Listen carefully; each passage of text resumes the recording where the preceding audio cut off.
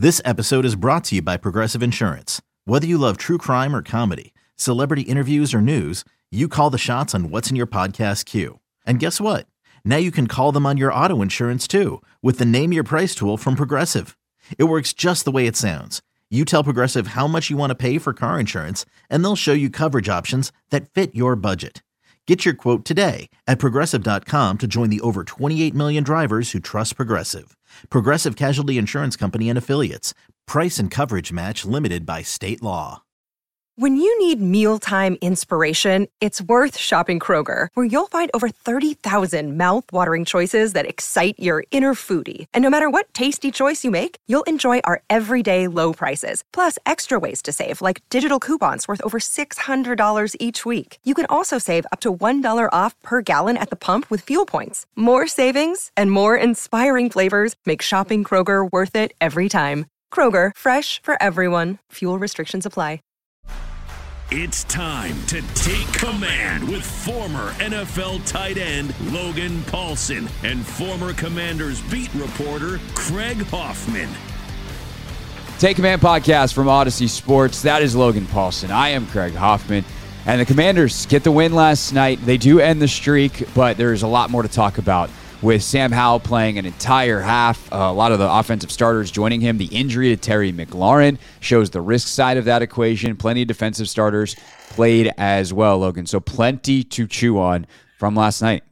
Yeah, absolutely. And I think, everyone is going to be talking about the streak, and it's cool. I think it is. It's a cool little tidbit that's going to be used in trivia one day. But, in terms of being meaningful or saying the Commanders have arrived, I'm not sure that it's that kind of data point. I think there's other things in the game that are definitely more significant. So, yeah, it's cool. It's fun. I think it's really fun for those kind of back end of the roster guys, like that got to do the 2-minute drive, and you got to see Fromm and how absolutely fired up he was on the sideline, and some guys, some young receivers making huge plays, offensive line pass protecting. That's huge for those guys, no doubt, because they're going to get a ton of visibility off of that. But, in terms of the grand scheme of things, I don't think it really matters, so. Yeah, no, not at all. But winning's always better than losing. And I think what was cool is you get a little bit of situational football. You get to see, obviously the threes. But, at the end of the first half, the ones got a 2-minute drive as well. Let's start off big picture, though. Not big picture wins and losses, but big picture strategy. Like, they played a lot more than certainly I think we would have played them if we were in Ron Rivera's position. They played a lot more than I think even people who thought they were going to play were ultimately said, like, hey, they'll play a couple of series, don't expect much. Sam Howell and company were out there the entire half. Andrew Wiley played one series, but then it was behind the two backup tackles with Leno not dressing. Trent Scott was the guy who got the number 2 call at right tackle.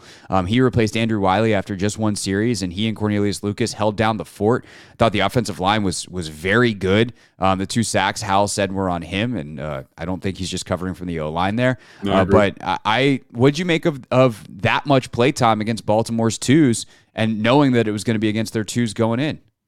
Yeah, 43 reps, man. That's a lot of reps in a preseason game for anybody, And so I don't know. I think it's something that I think we wanted. I don't know if we wanted him to play that much, but I think we both acknowledged in the pregame pod that it would be better if Sam did play. And I think this is one of the reasons why. You just get him seeing NFL defenses. You get him working the chemistry with Terry and Jahan and Curtis and again, in some ways, like, people are like, oh, it's against the 2s. And I'm one of those people, like, this isn't real football.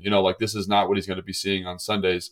But, in the same way that you would scale a workout or you scale, anything in your life, right, to kind of work up to that elite level of stuff, like, this is a really nice thing to do.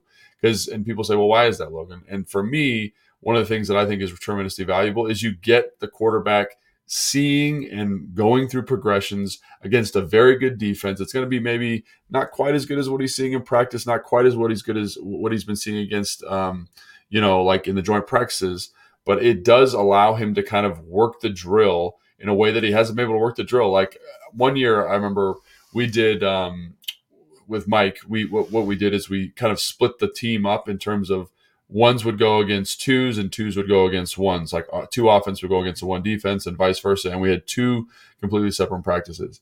And that was the year that, like, I got really good at football, honestly, just because I got more reps.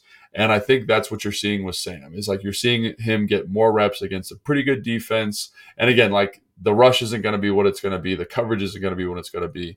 But I think like those reps are super, super important. And, like would we have played him that much? Would I have played him that much? Probably not. But again, like I think I think Ron understand how important it is for him to get those reps. And I think for his development, it just gives you like a confidence going into week one that like, hey man, like he's seen it, he's done it, he's looked great, he's looked sharp. And so, yeah, that's kind of like my thought on that. Yeah. I mean, they're not as difficult reps as will be, I don't know, Arizona's not very good, but against, the best teams in the league, obviously, against ones and even against Arizona, like these are backups compared to what Arizona's got, which they've got, there's no Buda Baker out there last night, right?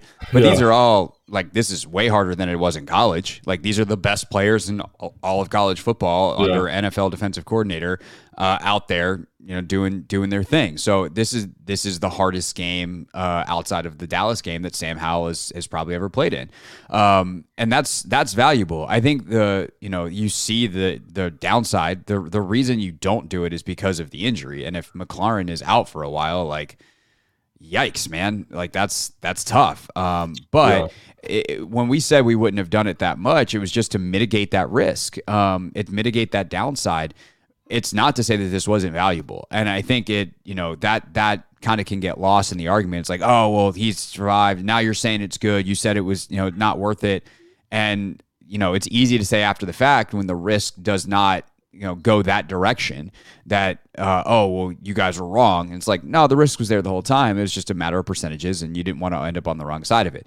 But now that it's done, now that Sam gets out of this game clean, I think you can definitely talk about the value of these reps and what you saw. And I think what you see, a couple things that really impressed me, obviously some of the quick game stuff, gets the ball out quickly, on time, on target. And I love how there's answers in this offense for the quarterback. Sure. Aikman regarded on that in the broadcast as well, that, when you watch the Kansas City offense, when you watch this offense, you see the answers there quickly. And I think Sam in those situations did a good job of getting the ball out to the right place. You're locked in on one guy. It's there. You make the throw. If not, you quickly get to the next. And I thought he was good on that. But I think the biggest thing, Logan, for me that I was impressed with was how confident he was in the offensive line. He never panics. And, there are times that he scrambles, but there's times, and like that's the right play. But there are times that he knows pressure is coming and he's like, they're going to pick it up. And often you see quarterbacks, when they know pressure is coming, even if the O-line picks it up, they still feel rushed. They still feel hurried. And there were times last night he's just like, all right, we got it. Like, I'm going to sit back here and let these longer routes develop because now their numbers down on the back end. And some of their bigger plays come against pressure that the O-line and the backs pick up. And Sam's willing to just sit there and let the protection do its thing and dart a ball to someone down the field from the pocket. Yeah, and I think that's another one of the advantages of working in this situation is because like you get to build a confidence in the O-line. Like just think about how it looked against Cleveland. Obviously in the first preseason game, like there was a more pressure. We talked about how good the four guys played, and Wiley had a tough outing in terms of giving up a lot of pressure. But even that, like it felt faster. It was the pockets compressed more quickly, and I think that's something you're going to see more. Probably, obviously in a regular season game, but one of the advantages here of like ones working against twos is that he gets to sit and trust the protection, know that his guys are going to win one-on-one matchups, and like you said, see the concepts in a way that he can't see them in practice. Then it's very akin to like a 7-on-7 plus. And I think that was one of the advantages for Sam is you get to really feel the protection. The O-line won their matchups. It's not like there's bad rushers out there, but definitely not the guys that we were talking about in practice. Like, Pierce isn't out there. The kid from Penn State isn't out there for them, like Queen and Roquan Smith. None of those guys are out there. So it's going to feel and move a little bit different. It's going to be like, almost in slow motion. And I think that's what you saw is you got to see him kind of execute the offense at a high level. And I think that's something you mentioned the answers within the offense. I think you got to see that. You get to see him work through that, which is something that I think is super important. So, again, like I think this is good. It's good for him to get the reps. And I think, you mentioned that, we were kind of like anti him playing. I don't know if we were anti him playing. What I was anti is that if he was going to play, that all the other starters were going to play. That was something that I was kind of anti. And so, that's why like Terry McLaurin, like you're exposing him kind of unnecessarily. And like you pointed this out, like every time you play football, you're exposing yourself to a certain amount of risk. But I don't know. I think overall, feel good about what Sam did. Feel really good about what the offense did. I think it's important to give it the context that, hey, this isn't the ones. But I think when you look at the performance, you say, man, that's excellent. And I also like wanted to give a little bit of context in the sense that, like, how many years have we seen somebody go out and ball in the preseason that struggled in the regular season? So again, like, this is important. This is like a really good practice. And in terms of informing your decision about Sam, I think it's all positive, right? But it's also important to remember that this is even though it looks like NFL football, it's not quite NFL football yet. So just keep that in mind. I'm not saying Sam's going to be bad or anything like that. What I am saying, though, is like, just keep that context and keep that perspective, because it's not always going to look like this from an offensive standpoint for this team. Totally. We've used this phrasing before, but like, you can only take the test that's in front of you, right? Sure, yeah. There's nothing he could do last night that could make us go like, oh yeah, this guy's going to be great in NFL football, or he's crushing NFL football, because there wasn't regular season NFL football to be played last night. It's just that he had to play preseason, and that he did a good job of it. He did a great. He did, and like, to be clear, he did excellent. He looked excellent. Like, to your point, like, didn't he had the couple like where he kind of, there's a pressure, it's empty, he takes a sack. I think he did that twice. Don't love that, but that's him learning as a young football player. Can we walk through both those sacks real quick? Do you have a good feel for what happened? I know one of them, the slide seemed to go the wrong way. So let's see if I can remember correctly. On the first one, basically, like, it's the same pressure that got him against, or a very similar pressure, not exactly the same. It's the same pressure that got him against Cleveland. And so what they did is they basically brought a 4-man overload to a 3-man slide. So they're in kind of a pseudo, I think it's empty. I don't remember exactly where the back is. But they have a 3-man slide. So the center, Cosme, and the right tackle, I think was Foster at the time, are working to the right. What they do is they take the defensive tackle, they basically pick the center. Right now you have a 2-man slide, and there's 3 rushers coming there, right? So one of those guys is going to come free. And I think that's something that I'd like to see him get a little bit more comfortable with, is just understanding, like, hey, if we get 2 here, this ball's got to get out, because it seemed to surprise him. Now, it came really quick because it's a free runner. It's essentially, we talked about it a lot. It's essentially, like, at its core principle, what Wink Martindale was doing to Scott Turner's offense last year when they played in the second game, or the first game last year in the second half of the year. It's, you just find ways to overload the slide. Dictate the slide, then overload the slide. And they did that. And like, it was a good pressure, and it's the same thing. Like, it happened, something similar happened in their blitz period on the Tuesday practice, and Sam threw it away because he identified it. Didn't identify it as quickly here. And so I think that's part of the issue, right? The second sack is on that one real quick, just the downfield portion. It does look like there wasn't really a great place to throw. I think if he had room to step up, he might have been able to get one to Terry on the second level on that high cross. So but to me, like, I'm going to call nonsense on that. Like, so, and again, like, so the way I read it, the way I read the concept is that's like what we would call like a Tony fork concept. So Tony is like a 5-yard out by Jahan in this case, and a clear. So some people call it stick, but like in other versions of the offense, they call it Tony. And then on the backside, you have a shallow cross, a mid cross, and then like a basic or a dig by number 1. So you get 3 guys running into your vision.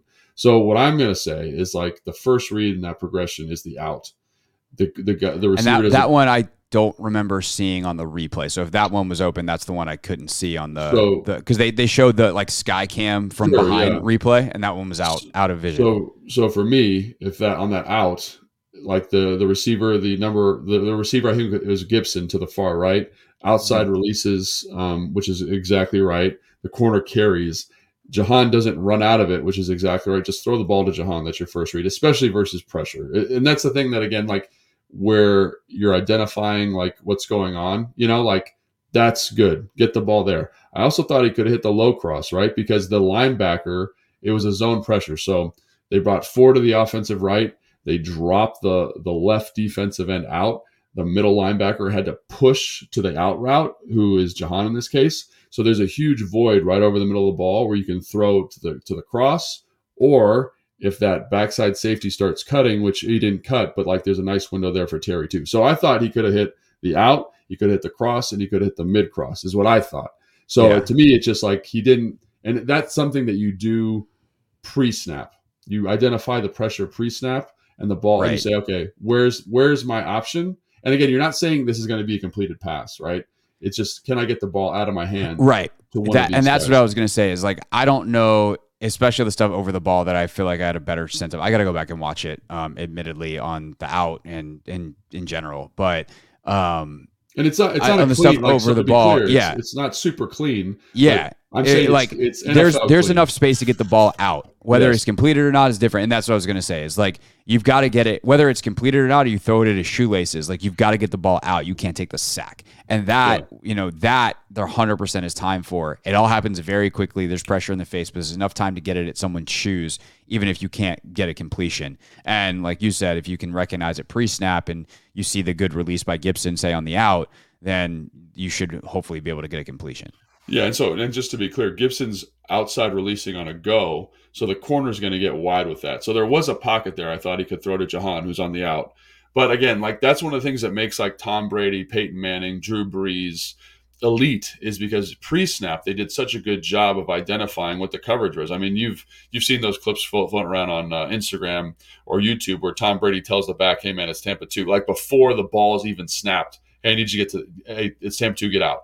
And like that is what makes Tom Brady super special. That's what made, like, I remember hearing stories about Peyton Manning or Andrew Luck even identifying blitzes just based on rotations and keys or whatever. I don't even know what they're looking at because it all looks the same to me. But that is the elite ability that says like, okay, we're getting this 4-man overload. Where's my hot? Okay, it's the Tony. Let's get the ball out real quick. Like catch and throw kind of thing. Because we're not going to be protected. There's 4-man rushing to 3 protectors. Like someone will be coming free. Now, I don't know exactly how the O-line is supposed to pick that up. Sometimes you're supposed to squeeze it. Usually you don't squeeze to a slide. Actually, I've never seen anybody squeeze to a slide. But again, I'm assuming the O-line did that correctly. I think that's on Sam. Again, get the ball out. And again, that is something we've talked about a couple times in blitz periods and stuff like that. That has to be the hardest thing for a young quarterback, especially with like these kind of amorphous defenses. Like that's a zone pressure, right? It's very, very complicated. So, and also I want to point this out. If they were prepping this blitz and they knew that was going to happen, like what they would do is that left tackle who's getting the dropper would squeeze down and they could make that a full slide and they could probably pick that up. So again, like if they were game planning this pressure, I don't think it's as big of an issue, but for the preseason game, obviously they weren't able to kind of, work their magic and get it picked up. So, yeah. Aaron Rodgers also famous for going to the line, walking up to it, and like in the same way, same demeanor as most quarterbacks point out the mic. He'll just go, "You're blitzing, you're dropping, you're blitzing," and linebackers are just like, "Do I do what he said? Because that's what I was supposed to do, or do we try to mix it up? Do we? Oh, damn it, he knows." Second sack seems like everybody slid right. It's a 4-man pressure and a 5-man protection. And someone comes free on the left. Yeah, that was outside. That was literally that one was exactly the same pressure that they got versus Wink Martindale, where they basically run.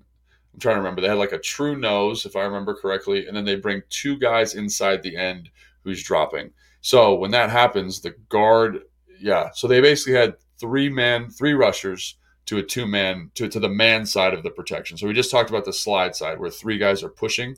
This one, there was 3 rushers to a 2-man protection. So Cornelius, when he gets that internal rusher, has to squeeze that because it's to the man side. The quickest way to the quarterback is the inside gap. So you protect those up. You leave the outside rusher for the quarterback, like understanding that he's got to identify, hey, I'm hot here, and he just doesn't see it, right? And again, that's a youthful thing. That's something you're not going to game plan as much in this situation. So I'm not going to like crush Sam for not identifying it. But those are the issues, right? Those are the things that come up. They come up in blitz period. They come up all the time. It's hard playing quarterback in the NFL. It's especially hard when you're not prepping for it. So I think the O-line handled both of those about as well as you could handle, and it's up to Sam to kind of say, hey, the ball's got to get out. Yeah, I will say something that Sam did well on that one, though, is he recognized it immediately post-snap and cocooned. He protected the football. He didn't try to do anything crazy. He's just like, all right, well, I'm dead on this play. Let's minimize the damage. And there's points for that. Sack fumbles, very bad. So at least he gets that credit on that sack. But he said on the sidelines to Lisa Salters and repeated after the game, and apparently he told Ron the same thing, that both the sacks were on him. Yeah, and I would say yes. Like looking at how the O-line blocked it, look at their rules from training camp. Yes, I would say they're both on him. But again, I would also say that's not entirely true in this sense. If you're prepping these blitzes in the regular season, you will have more answers than what they're doing. We're just like, hey, we're in empty. You got to squeeze this. Sam, figure it out. It's like we might use a dummy cadence. We might use a false cadences are great to show blitzes, right? That allow us to check to a different play, or allow us to alert the hot, or allow us to get to a different concept. So I just think like it is Sam's fault, but also he doesn't have every tool, every club in the bag available for some of this stuff. So while that is Sam's fault, I think that's part of it. So yeah, definitely. And that's probably, apologies for the inequitable time on 2 mistakes on a night where he was largely fantastic. No, yeah. But the offensive line's been a huge talking point. This episode is supported by FX's Clipped, the scandalous story of the 2014 Clippers owner's racist remarks captured on tape and heard around the world. The series charts the tape's impact on a dysfunctional basketball organization striving to win against their reputation as the most cursed team in the league. Starring Lawrence Fishburne, Jackie Weaver, Cleopatra Coleman, and Ed O'Neill. FX's Clipped, streaming June 4th, only on Hulu. Hey, it's Kaylee Cuoco for Priceline. Ready to go to your happy place for a happy price? Well, why didn't you say so? Just download the Priceline app right now and save up to 60% on hotels. So whether it's Cousin Kevin's Kazoo Concert in Kansas City, go Kevin, or Becky's Bachelorette Bash in Bermuda, you never have to miss a trip ever again. So download the Priceline app today. Your savings are waiting. Go to your happy place for a happy price.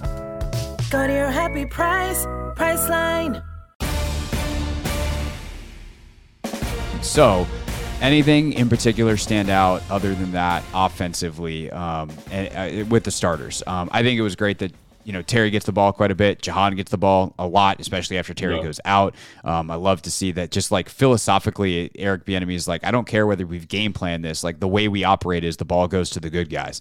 That is very, very nice to see. But anything that Sam, O-line, skill guys that stood out with the starters on offense. Yeah, I mean, they run this like shallow cross concept that Terry catches 2 balls on, which I'm starting to really like. They used to run mesh all the time here with Scott, and everyone used to crush him for running mesh. Like mesh on principle is a good concept, but obviously they've detailed it up a little bit. So instead of being able to pass the crossers off, they kind of run this like I'm going to pick the linebacker, but then I'm just going to get vertical and find this soft spot in the zone. And Terry catches 2 balls there. I think the protections that EB was running, the chip help, I thought was great. And again, like the chip help here is like, it's like watching someone write their doctoral thesis on chip help. Like, how do I get to it? How do I help the O-line? And how do I make sure I'm maximizing the number of eligibles and letting them get to a route concept that we can run? So like Terry's second catch is basically like hitches, right? It's like 2 hitches by Jahan and Terry, and then like there's a check down over the ball. So I would call that Hank, which is like the most kind of fundamental West Coast concept, right? But instead of like having like, getting in a normal form, like they're in like a normal formation, those guys running the flats can do that with chip help, which I think is great, right? And then like they run a scissors concept later, or what I would call scissors. They might run a dig by number 1 and a corner by number 2. Instead of a post corner, it's a dig corner. And instead of having, like having the flat guy just run a flat, the flat guy chips and gets to the flat. It's Curtis Samuel, and it really opens the concept up. So I just think they just do a great job of understanding how to help the O-line, how to maximize protection. I thought the backs did a pretty good job in that. I mean, obviously on one of the pressures in the 2-minute drill, Brian Robinson gives up a pressure. Sam escapes it, gets Jahan for the completion. Great job. But early on, great pickup. Alex Arma had a great pickup on like this, what I would call a pick stunt with a linebacker in the center. Does a great job kind of saving the day on that. So I think the protection was great. The protection philosophy was great. I thought the individual matchups in the protection were great. So I think that's something that I just want to call attention to is like, everyone talks about the O-line and how they struggled last year. And I think a lot of that struggling came from the fact there wasn't like a nuanced protection plan. And here we are in the second preseason game. There's not a ton of game planning in, and there's a very nuanced protection plan already, kind of allowing guys to be in better situations. And you can tell they rep it, and guys know exactly what to do in certain situations for certain blitzes. So I thought that was really cool. And again, like in terms of route concepts, they're not running anything overly complicated, but Jahan's second catch, excuse me, of the 2-minute drill, it's like this big out. And instead of running into coverage, like one of the great features of this offense is he can just sit down right there and catch that ball, And so finding touches, finding space, Terry did that a couple times. I thought was great. So, and I also, again, I'm kind of rambling, the tempo with which they operated really also positively affects pass protection, because the guys on defense, you could tell, were a little bit fatigued. The offensive line was very fresh. So I really just love the whole philosophy and how they got to certain runs. And again, it's against the twos, so it's not perfect, but I just wanted to highlight some of that stuff real quick. Yeah, 36 completions on the night in total between the three quarterbacks, all whom are well over 50% in terms of completion percentage. But I mean, this is impressive. Like Jahan, 5 for 76, Terry, 3 for 39. Diami, 2 for 27, Turner, 2 for 24, and those guys all just played a half. Terry, obviously, a little bit less with the injury right before the half. So, those types of numbers. I mean, Jahan gets 7 targets in the half. Yeah, and I think that we've been, obviously on this podcast, we've been captains of the Jahan's going to lead the team in receptions bandwagon because we talk about how well this offense fits him, and it just is on display last night. You see the intentionality in getting those guys the ball, and they're not even game planning for it yet. Like, you're not getting the game plan, touches where it's the jet sweeps or the little touch passes or things like that, where they're going to automatically, guarantee a Curtis Samuel a touch, Terry McLaurin a touch, Jahan Dotson a touch. We haven't seen a wide receiver screen yet in the preseason. So there's a lot more on the plate, I think, for this offense, obviously. Down roster, anything stand out? Unfortunately, if I think of like fourth quarter type of stuff, I mean, the third quarter with Jacoby was a little bit of a mess. But fourth quarter, Curtis Hodges has a couple of opportunities. Not good for him. Mitchell Tinsley gets a couple of opportunities. They're tougher than Hodges for sure, but he had an opportunity, I think, to like really say like, I'm in this receiver battle, and has a couple of tough plays that he doesn't make. And unfortunately, it was that kind of night and for some of the individuals. But as a team, they're able to put it together and keep going, keep fighting. And ultimately, obviously, they drive down and Sly kicks the field goal for the win. So second half down roster, whether it's continue of the schematic stuff or any individuals that showed up in good or bad ways. Anything else to comment on the offensive side of things? Yeah, I mean, I think, Jake Fromm deserves a ton of credit. Like, that's tough, being out there in the third quarter with the the fourth quarter with the bottom of the roster offensive line. Thought that those guys did a great job, like that offensive line group. Jones Smith, he's been playing guard all camp. He's playing right tackle in this game. Braden Daniels, I thought, did a really nice job against number 48. I don't know who 48 is. He might not be playing football here in a couple of weeks, but good job, Braden Daniels. Like, looked the part, very sound in protection. You mentioned Mitchell Tinsley. I thought he had some tough kind of targets, and same thing with Curtis. Like, so let's just give that some context. Like, that corner route that he's running, like, that is a tough catch that Curtis is running, right? Just like the fade that Tinsley's running, right? Like, Tinsley gets 2 hands on his, so I think it's probably more likely he should catch that, I would say. But I think, he made a nice two contested catches on like kind of short underneath stuff like a stick and then a sit over the ball. So good job, Tinsley. Didn't make that elite play, but good to see. Casimir Allen, I thought, did a great job on his one catch. Just kind of, it was a tight window throw. Good job making that catch. Everyone's been talking about his lack of polish as a receiver. And I think that's probably getting a little bit overblown now, personally. You know what I mean? Like, I think he's not a bad receiver. You know what I mean? He's actually been fairly productive in training camp practices. It's just about he's not as polished as Mitchell Tinsley, who is, again, Casimir Allen converted from running back to receiver. He's still growing at the position. Not bad, but Tinsley's played receiver for his whole life, basically. So he's a little bit more polished. A guy that I'm super fired up for, honestly, and I've been a fan of his since camp started, and I'm really glad to see him get some touches, is Bryson Tremaine. I thought he just did a great job, man. And it's on one of the punts, he's getting double viced. He beats double vice. So for a guy that played gunner in college to show that gunner ability in a preseason game, great job. The route nuance to draw the holding call, great job. The physicality on the hitches to kind of fight for the first down, great job. The dig over the middle, jumping up, catching that football, great job. So he's a guy that I've been waiting to kind of see get some touches in the preseason because I like his professionalism. Like if he's not the first guy out to practice every day, he's damn close. Like he is a guy that has just been handling himself really well. And he's like Logan, I'm in the Bryson Tremaine fan club. So it's a little bit of confirmation bias. I know that, but to see that I thought was really, really good for him. A guy that's just been handling his business and approaching this the right way. Good for him. So, and the fact that like they get the drive that wins the game is good for that entire group because everyone's going to be talking about it. Everyone's going to be watching it. Everyone's going to show those plays. And ultimately that's great for those guys getting on rosters and getting on teams. So I think that whole group wins because I don't think anybody played poorly. Like, and the offensive line and the backs, man, like I know Christian Rodriguez fumbled, I know whatever, all that stuff, but like for them to be getting basically all out pressured, like on 5 consecutive plays in the fourth quarter on the last drive of a preseason game, and for there not to be catastrophic mental mistakes, like great job. Big time. Great job for that group. So yeah, I mean that's such a great point because at the end, like Baltimore is trying to get them. They're trying to either force a turnover, or get a sack and get them back out of field goal range, protect the streak. They live forever. Nope. Yeah. They're trying to game situation, get a loss of yards or get the ball back. And Fromm is able to deliver a couple of really nice balls where only his guys can get them. And, we talked about Tinsley and Hodges, some really tough attempts that they're not able to haul in.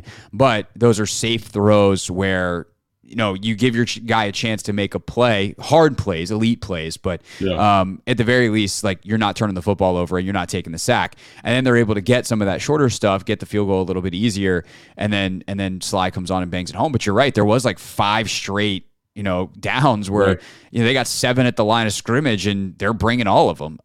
It's impressive stuff from that group. And by the way, it's nice momentum for them because they're going to carry that into the final game where they're going to play the entire thing. And so I think now that confidence, like, again, whether it's here or somewhere else, like there's going to be some guys that make rosters or at the very least keep their practice squad jobs, elevate themselves to the top of that list and set themselves up for future NFL careers based off of what happened here and hopefully rolling that into the final game of the preseason.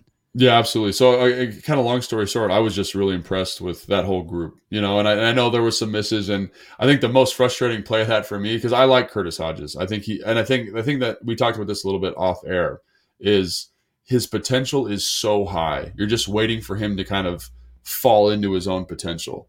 And so obviously he has the catch in the one-on-one situation with the corner. Great. I think he had 2 of those. Then he has the drop on the drop is probably tough, but like the 50-50 ball in the corner, I get that. You don't catch that. That's a tough catch. The one that really kind of, I was like, ugh, come on, man, was when Fromm escaped. Do you remember this play? He escapes the pocket. He misses like 2 sacks, is out there, and then kind of lofts the ball up to Hodges, who is like wide open. And again, that could be a better throw for sure, but it kind of just kisses off his fingertips. I'm like, that's the one. That's the play. If you're trying to make the roster, if I'm going to circle one of those plays, because I actually thought he did a good job in the run game, that's the one that you got to make, because it just separates you. You just say, okay, he's making plays for us. He's doing some stuff that we haven't seen him do in training camp.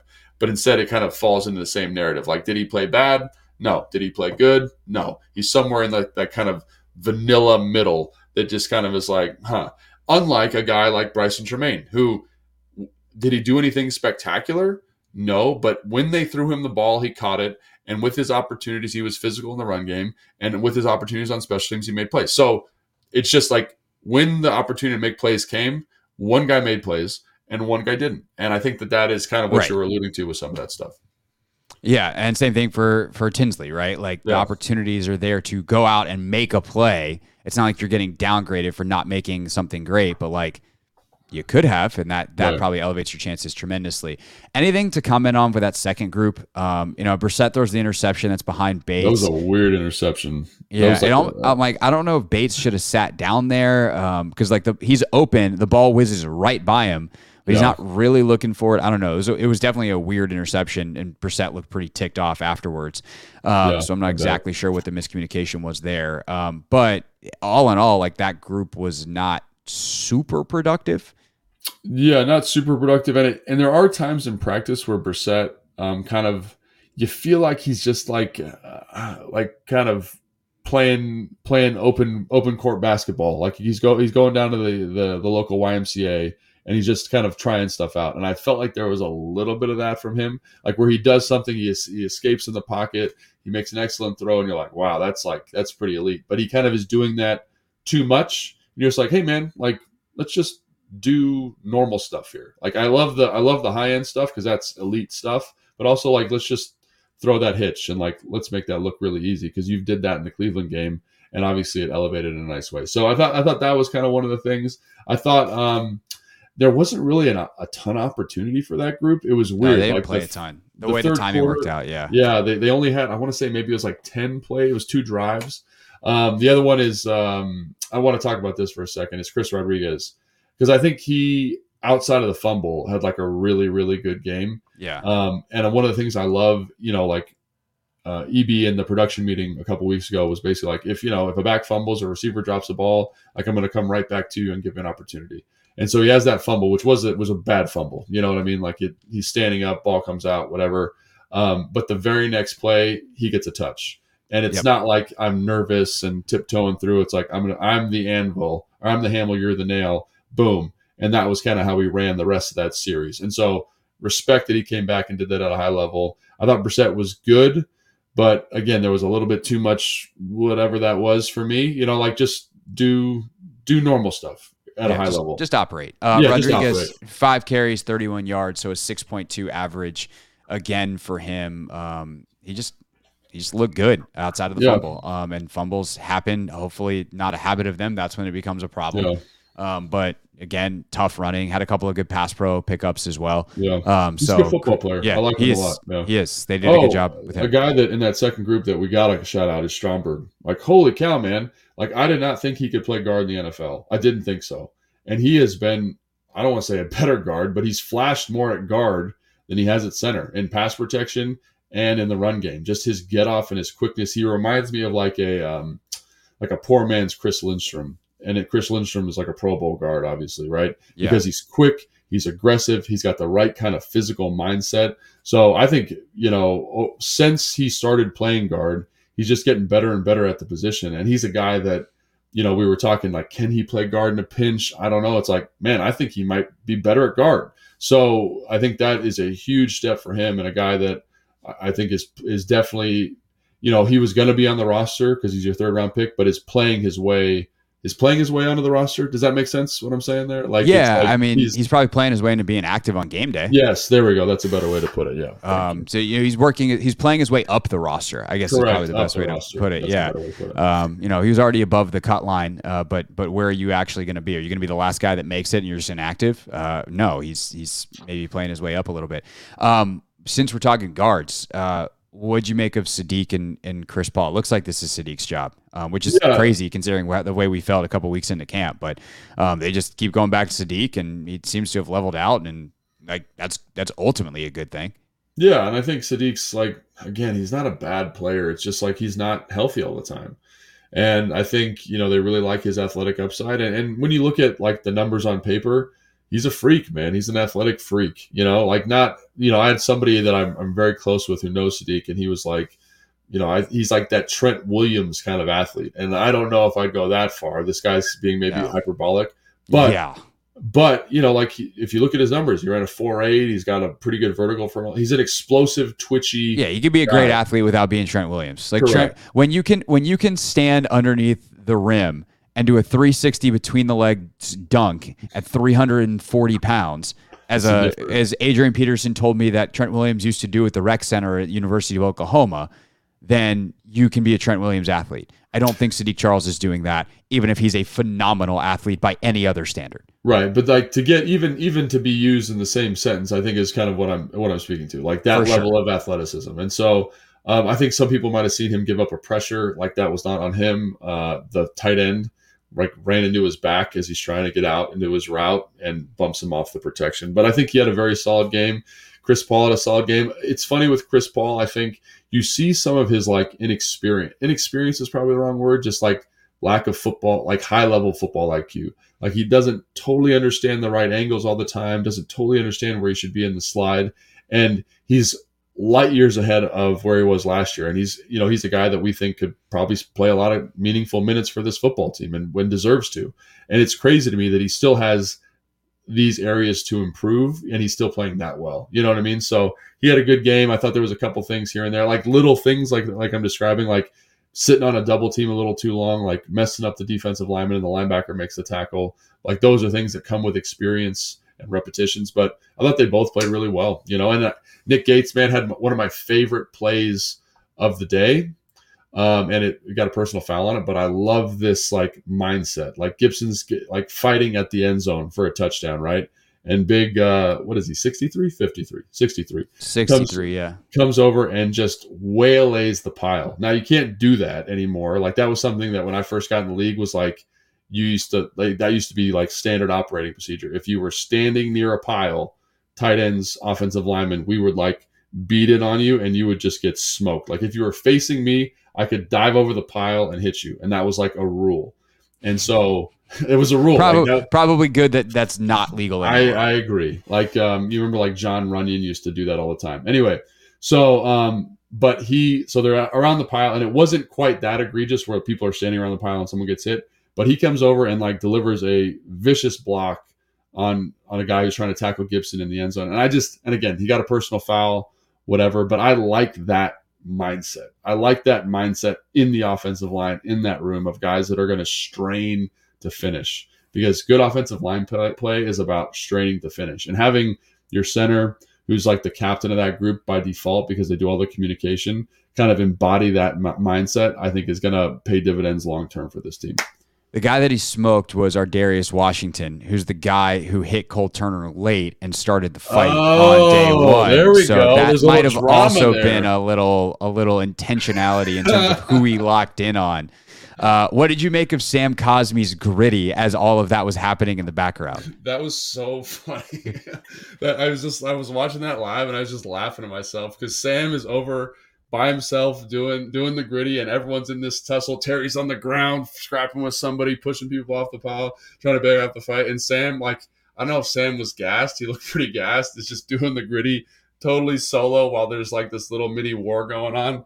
I thought that was the perfect amount of comedy for that moment. It was a perfect scene. Like you can't write it better because it's like, what's more insulting? Nick Gates smoking the dude or Cosmi behind the plate just, doing his thing. There was a little hop around. That was pretty funny though, for sure. And he had a great game too. So Lucas had a great game. Cosmi had a great game. Really but yeah, that was so funny, dude. So funny. Hey, it's Greg Hoffman from Take Command. It's not just a podcast, it's the 25th hour of your day. Your weekly source for all things Commanders, right on time, your time. A list of household chores. Do them without missing a beat and listen while you work. In the car, turn mundane drives into memorable moments. With podcasts, you can maximize productivity and minimize FOMO. We're on demand, so we fit perfectly into your schedule. Follow Take Command in the Odyssey app or wherever you get your podcasts.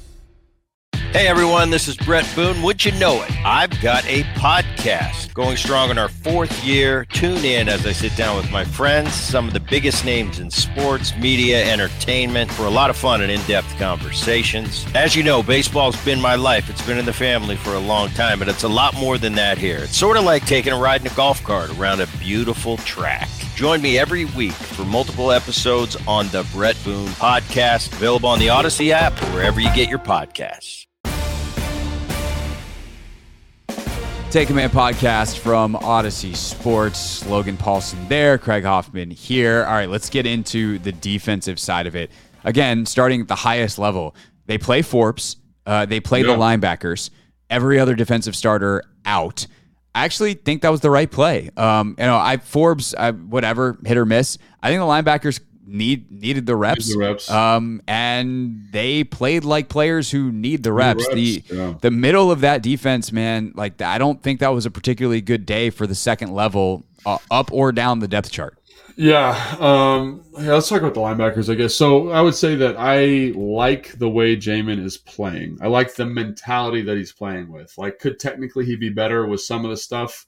Yes. But like, there's that, they're backed up and they run that ISO with who's that big fullback that they got there? Ricard. And he absolutely chins Ricard. And so I'm like, I like that from Jamin. I like that physical, aggressive snap to the football, right?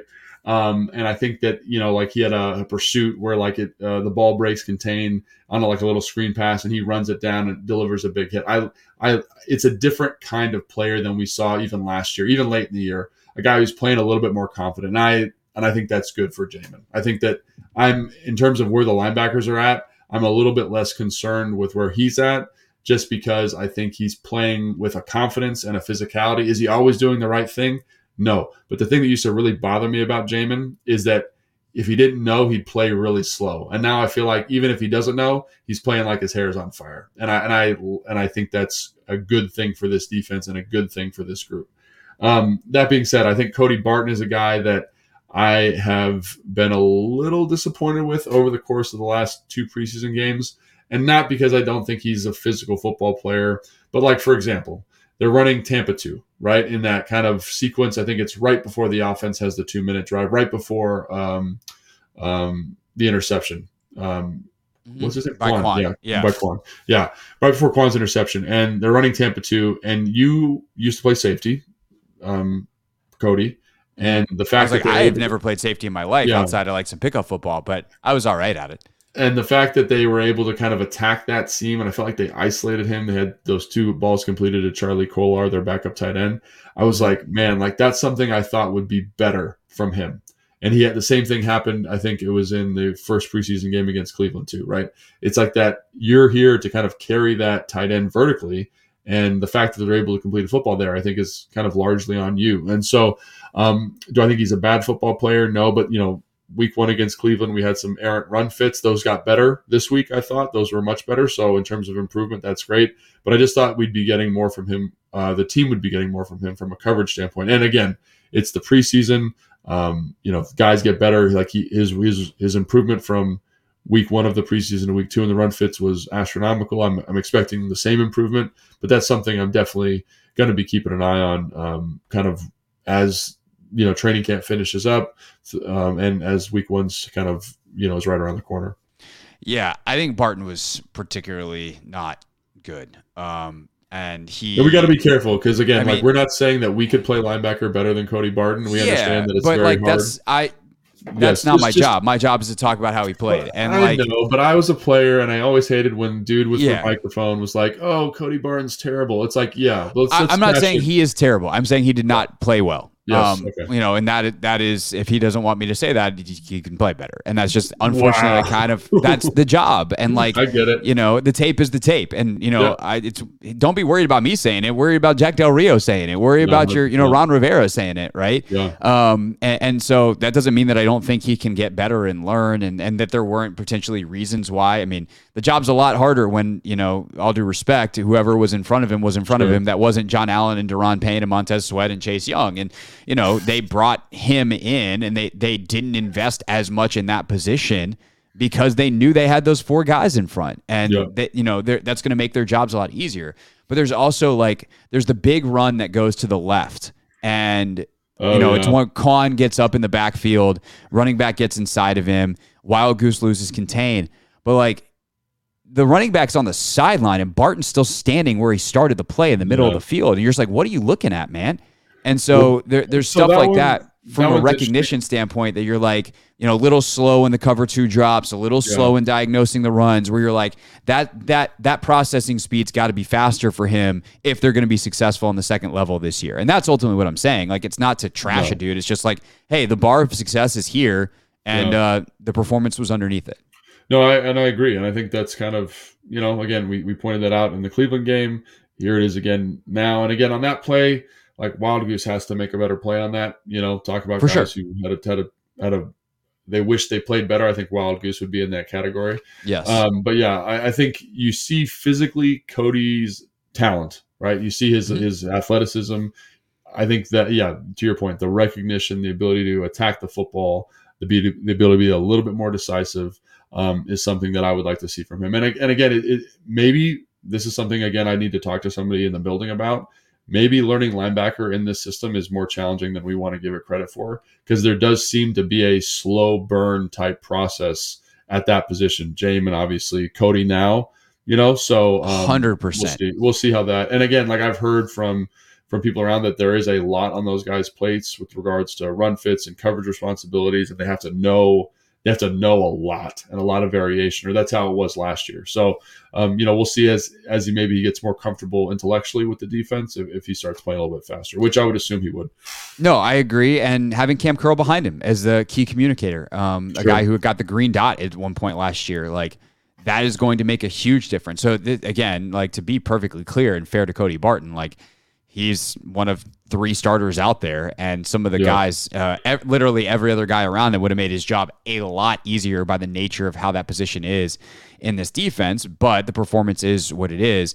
I think generally speaking, like they just gave up a ton of yards up the middle of the field in cover 2, especially. How many passes, and I think both the tight end touchdowns, if I'm remembering correctly, are balls up the middle against cover 2 safeties, or against a too high look, and it's right over the top of that linebacker who should be dropping if it's Tampa 2.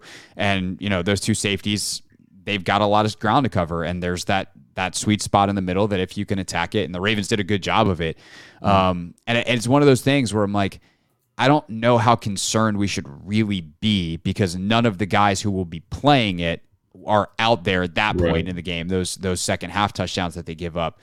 But to see a team attack something so consistently, and that did start in the first half with guys like Barton out there, is obviously, you'd wish it go. They can only take the test ahead of him, to go back to our phrase from earlier, but they didn't pass it at really any point in the game with that particular coverage and in that area of the field. Yeah, and again, it's like, you always wonder, I always go back to this in the preseason, like how much did they actually prep? Like there's been times in practice where they've had some really slick, like cover 2 disguises, Tampa 2 disguises, because like if the quarterback identifies it as Tampa 2, like everyone and their mom knows where the weakness of that is. It's the middle linebacker carrying the vertical, right? So if I can identify it, great. And they've just done such a nice job in practice of disguising it and making it harder for the quarterback to identify when they're in that coverage. And it's made the quarterback hold the ball, and they've been able to make a ton of plays. So, how much are they prepping? How much are they scheming? How much are they, that's another thing. Like when you're playing coverages, you game plan route concepts. So how much are they doing that? And my guess would be probably not that much. So it's not going to – defense, I think, is always going to look a little bit less dynamic in the preseason unless they put more in, right? Like Baltimore had some interesting pressures in. I thought that was, again, they didn't run that as much as I probably would have thought they would have run it if this was a regular season game. But just like that with the defense, like how much do they have in? Are they bringing any pressures? Are they running 2 coverages? Because it doesn't seem like there's this great diversity of coverage shell in the preseason, like, which is one of the things that I think Jack in season does a really nice job of, is kind of making all of these coverages look the same with slightly different rules for each guy, which make throwing windows a little bit smaller, which make the quarterback hold the ball a little bit more. So again, I don't think you're getting that from this group the same way. Definitely. Secondary, we mentioned Wild Goose, really rough night for him on the outside, to the point that I got questions about his, and like it sucks because he's a guy that's played well in the nickel. Yeah. They've continued to push him in games to the outside and be like, hey man, prove that you can be versatile. As you're going to be at the end of the roster, you got to be able to do multiple things, because we're going to need you to fill in wherever the hole is. And it's not, it's not just like, oh yeah, the nickel's out, we're good with Goose. Like, no, if there's an outside corner out, you got to prove that you can do it, a la Danny Johnson has over the course of many, many years, which is why Danny's been able to stick around. And I think when I do my roster projection later on the day on the show, like, unfortunately, I think he's a guy that might be on the outside looking in, as he had another rough one for the second straight game in the preseason. Yeah, and I feel bad because, like, I've had rough preseason games and I've known what it means for me moving forward. So, yeah, I think he'd probably want some of those plays back. They were kind of picking on him on that drive for the touchdown where they scored. Yeah. And I actually thought, like, that was really close to me. I don't know if you saw the touch. I actually thought that was incomplete. Because he was bobbling it all the way down, barely has it, and then Wild Goose knocks it out. Like, at first I was like, what are you doing the incomplete sign? And then you watch the replay and you're like, oh man, I thought he knocked that out. Yeah. So, like, to his point, like, I think that's a really competitive down. That's a great throw by the quarterback there. And I think, like, that's awesome that he's able to kind of, as he's falling down, punch that ball out before the guy even, like, takes a step. So, like, we're crushing him a little bit, but I think that was, like, not a bad play, honestly. And I think if that's regular season, you probably get a challenge on that. But I did think there was, like, the run fit thing that was, I didn't think that was very good. And then, obviously the 2 plays prior to that where, we're PI. But again, like, that's tough. So, so there's one other play that I wanted to ask you about with him, though. And it leads to the other guy that we need to talk about, which is Quan. Yeah. On the Quan interception, which if there's not pressure, is it probably a touchdown. Great job by Benny. 100%. And look, coverage, like, you don't just get to say, like, well, no, it was an interception because the pressure got there. So the defense helps other parts of the defense out. But Quan is in part behind because he and Wild Goose, like, bump into each other in combination coverage. And on the first drive, the touchdown is Zay Flowers. There's a problem in combo coverage with Quan as well. I know it's going to be really hard to, like, definitively diagnose any of that, but obviously if you're Quan Martin and you're going to be playing that nickel spot, playing in combination against stacks and bunches and things is a pretty important skill set. So what do we make of how he bounced back? I mean, the mental competitiveness to fight back into that play and make the interception, get a great return out of it. It felt like a major turning point. Hopefully it is for him. Sure. But what do we make of Quan's night and how that combos with, Wild Goose to wrap up him? Yeah, so I think I actually thought that play by Quan wasn't terrible, on the interception. I think that's okay. Like, the offense is running that play to create traffic. So the fact that you get through, you stay with the down, the ball's a little off, and you're able to make a competitive play where the receiver bobbles it. Like, great, like, really, really nice play. Like, and I think, like, as he gets more confident and more aware, like, he'll understand, like, they're going to try and pick me here. So I think that's a plus play. I thought the touchdown to Zay Flowers, I think that's on him. So what they were doing is, like, basically, like, they're in a bunch. They're in, like, this tight bunch. There's 2 receivers over there. The inside guy runs vertical. And so Quan, I think, is like, okay, I need to take number 2, which is that guy, vertical. But the way that the corner's playing it makes me think that if 2 goes vertical, he has it. If 1 goes to the flat, Quan would then match the flat, who in this case is Zay Flowers. So I think that is probably a bust by Quan, in terms of mental capacity. And again, that's one of those things we're talking about where, just like in the Cleveland game, like, he has not repped exclusively at nickel. Like, he has played safety. He's played both safety spots. He's played Buffalo nickel. He's played all over the defense. And so that's where, like, just honing in on those rules versus specific looks. And again, we're like, game plan prep probably makes all the world difference for him. So I think that's probably his fault. But I don't know. So you'd have to ask him about it. I would say it's his fault. But I think, like, that type of stuff, I would assume, gets better and gets cleaner as they prep more and as he kind of hones in on one specific spot. Yeah. All right. Anything else defensively? Defense, the notes are kind of light. We went for like 40 minutes on offense, and we're going to give the defense 15 here because the starters actually played for the offense. But anything else from the defensive side of the ball that's worth touching on? Yeah, I mean, I didn't really think it was, like, the cleanest day of all time for the defense. I thought on the whole they kind of had I don't want to say a bad day, but it was just kind of like a C kind of day. You know what I mean? Nothing great, nothing too terrible. They had the great pick, but I mean, on the whole, it was just kind of like, there was a lot of surge there from Baltimore. Baltimore felt like they kind of were in control. But again, like, one of the things this staff has kind of said is, like, we want more turnovers. And I think you see the value of turnover creations and what that does for your offense when you're able to get that done. Like, it doesn't need to be a perfect day because you're just giving your offense more bites at the apple. And I think that maybe is a positive coming out of this is like, hey, they did get a turnover on a pretty competitive play by Quan. But I think on the whole, there's a lot of stuff where you're like, man, that could have been better. That guy could have taken on that double team better. That Andre Jones had a solid day. Like he had some nice pressures on Falele for them, number 77, the left tackle, who is kind of their swing guy. I thought to myself, like, that's good. I don't know how engaged Falele was. He looked like he was asleep half the time out there. But you gotta. What is your thing? You gotta take the test. Yeah, take the test that's in front of you. So you did sleeping a good tackle. Go get him. Yeah, go get him. That's exactly right. So I think he deserves a shout out. I thought James Smith-Williams had a great day. I thought he had. How about James with the hustle on the special teams play? Yeah, hustle on the special teams play, getting the ball down there. That was great. Then, I want to get that dive in slow motion and just be like, James, look at the grace of you, sir. Yeah, look at how athletic you are, right? And then I think he had like a sack or a tackle for loss, tackle for loss, like the next player, a tackle beating the tight end. Casey Tuhill, I thought played well, good energy. Those guys we expected to play well. I thought they played well, and then. Other than that, like outside that defensive line rotation, I'm not sure there's a lot to be like super excited about. Percy, I thought showed good hustle at times, running down the quarterback on his own read. But those are the kind of plays you're picking out, or like these very select, like, oh, this guy made a good effort here, this guy made a good effort there. But as a whole, I thought the defense just kind of, didn't look great. They felt like they were kind of asleep on the first drive of the game where they scored the touchdown. But they got the win. They did enough to win, and I think that that's important. Yeah, the one great play from Forbes flashing in the run game, that was great. But again, like one play here, one play there does not make for an excellent performance. Defense definitely felt like it did not have a good day, but they got the win. But not a bad day. It wasn't a good day, but it wasn't a bad day, and I think.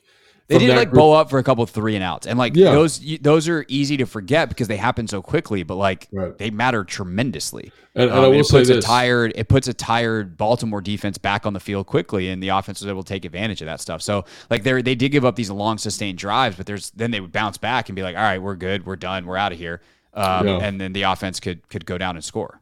Yeah, and I think it's important to note they were only on the field for 22 snaps in the first half compared to 43. For our offense, so there is something there to that point where they were able to get off the field when they had to. It didn't, and I will say, when you're watching this defense, generally, there's times where it doesn't look good. And you're like, oh man, like that first down run got 5 yards. Oh, incomplete pass on second down. It's 3rd and 5. Oh, the batted ball. Oh, they're punting. Oh, okay, great. And I felt like that's kind of how the defense operates at times, where it's not always super clean, but they are effective. And I felt like maybe they fell into that a little bit in the first half, made enough plays to get them to punt the ball, to your point, and then they made the big play on the interception. So, I think we're kind of hemming and hawing, but I think our standard and our expectation for the defense is very, very high. That's true. And it was a boomer bust day, which is not, I think, what we expect for this defense when the best players are out there. But it was, they give up 6-play touchdown drive, 3 and out. They get the pick after giving up a 10-play drive, 2-play drive for a touchdown with the penalty in there, end of half. And then give up a touchdown on the first play, 10-play, 85-yard drive, 3 and out again, touchdown, 3 and out, 4 and out, and then the pick at the end of the game. So very boomer bust kind of day, but that is what it is. Last but not least, because I'm on long snapper duty, yikes, man. Cheese, rock skipping one back there. I've not had a chance to do any reporting on this yet, but I'm putting it on myself to do it. And it does not look like Rivera was asked about this after the game, but they have got to bring in competition and see who can win a snapper's job. Or I don't know, man. I don't know how hard it is to revert to your old technique where you didn't bounce them back there. And I hate that sounded harsh and mean and like I'm yelling at Cameron Cheeseman, but long snapper's just not a position that you should have to worry about. And there's too many good ones out there. It's a positional overload in the NFL. You have a million dudes who snapped in college who did just fine. And I don't know what makes I guess the timing on the stopwatch is what makes an NFL long snapper. But he was a good NFL long snapper for 3 years, and then he changed the technique thing, and now he's got snaps that are all over the place, and that's not going to work. Tress Way, an absolute G to get that ball down.